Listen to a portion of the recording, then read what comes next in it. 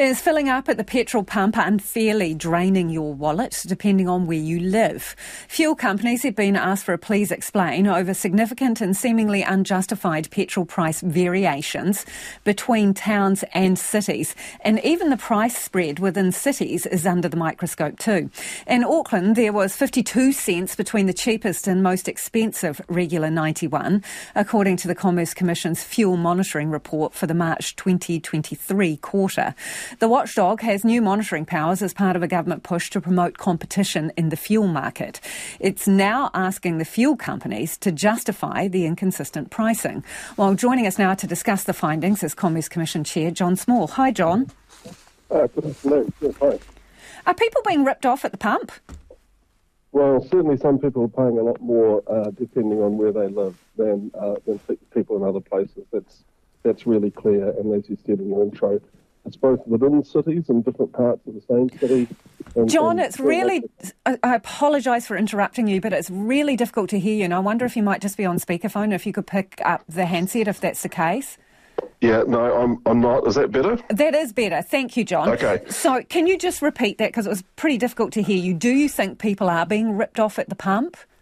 Look, it's very clear that some people are paying a lot more for their petrol depending on where they live, both within cities, as you said, and between cities, very much so. So if you look at the example of Auckland, I mean, how can you justify a price variation of, 52 cents between the cheapest and the dearest?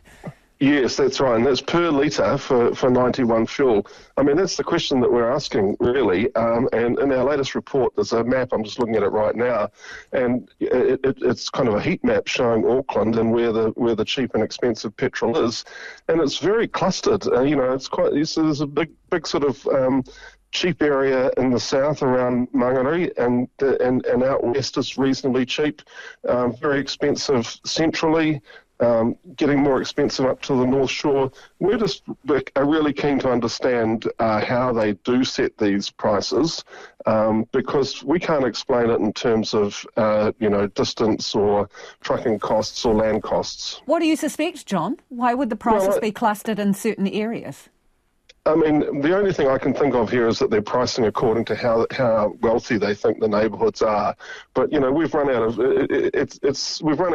of guesses, to be honest. So we're just going to go and ask them, and we're going to sit down with them and ask them exactly how they do this. And I'm also interested to know how whole areas can stay, well above other areas. So if that were to be the case, if they were pricing according to what they think people could afford in the areas, I mean, that's not illegal, is it? But what would you think? It's just a bit morally off? It's certainly not illegal. Whether it's immoral, depends on how you think about things. But this is seek first to understand how do they do it, and then we'll have a think about how we might respond to that. Another example I'd like to look at is Whangarei, right? Most expensive. How can that be so when the Marsden point, the drop-off point for the fuel is right, just around the corner, basically? Exactly. A very good question, and one that we're going to be asking. The other really interesting thing about Whangarei, which actually only just came into our reporting on this cycle, we've just sort of expanded the scope of it, and Whangarei really pops out. Its prices actually were very much in line with other cities up until about the middle of last year, and then since then it's been sort of sitting comfortably above all of the other cities that we monitor. And so something happened in the middle of last year to push that gap, to create that gap, and I'm pretty keen to understand what it was. So wholesale prices have been going down, right? And there was excess supply. So is that being fairly reflected at the pump? So, yeah, as you know, obviously our prices, the buy price internationally fluctuates a lot, and it has been coming down lately. A lot of that has come through at the pump, but not all of it. For example, diesel in this monitoring period that we're looking at here, the price of diesel came down 29 cents a litre compared to the previous quarter, but interestingly, the margin that's earned by importers on diesel went up. So it didn't, in other words, it wasn't all passed through. Okay, so here's the thing. When you did an analysis of the cost variations, you looked at stuff like trucking costs, freighting, land costs for retail, and other stuff like wages. And you say you can't see a justification for a number of these price variations. So the short version of this, do you smell a rat here, John? Oh, I think it's definitely something that needs to be explained, and so yes, I mean we've given up guessing what it might be, and so now's the time to just ask directly and see what the story is. The other thing, I was interested in discounts, right? You did an analysis of discounts. Because a lot of people will be aware, Flybuys, supermarket vouchers, and other points systems, where you think you're getting the best deal. But are you? What did you find? No, not necessarily. You're not necessarily getting the best deal, and this has been a problem since our market study, which is where all this work came from.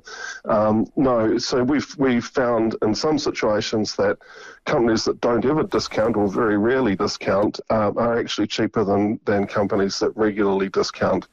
And one of the things we have brought in, and people may probably see this when they're driving around now, is all stations have to have a price board that shows the actual undiscounted price of everything that they sell, not the discounted price, the undiscounted price. So, that stops the problem where you see what looks like a low price, you drive on the forecourt and you turn out not to have the loyalty card in your pocket that gives you that price. None of this sounds good for the consumer, right? So here's the bottom line, John. Can you actually do anything? Can you hold their feet to the fire? What tools do you have? We have in the space of wholesale, we have got regulatory powers. We can control some of the prices in there. We can't do that at retail. So what we're doing at retail is to try and promote competition in other ways. And this is not unusual for us. I mean, there's a range of sort of persuasive type tools that we can use. But, ultimately it comes down to informing consumers and consumers acting on that information. That's going to be the discipline. There's not actually a regulatory fix for, I don't think. I haven't thought of one. By the way, open to all suggestions from anybody.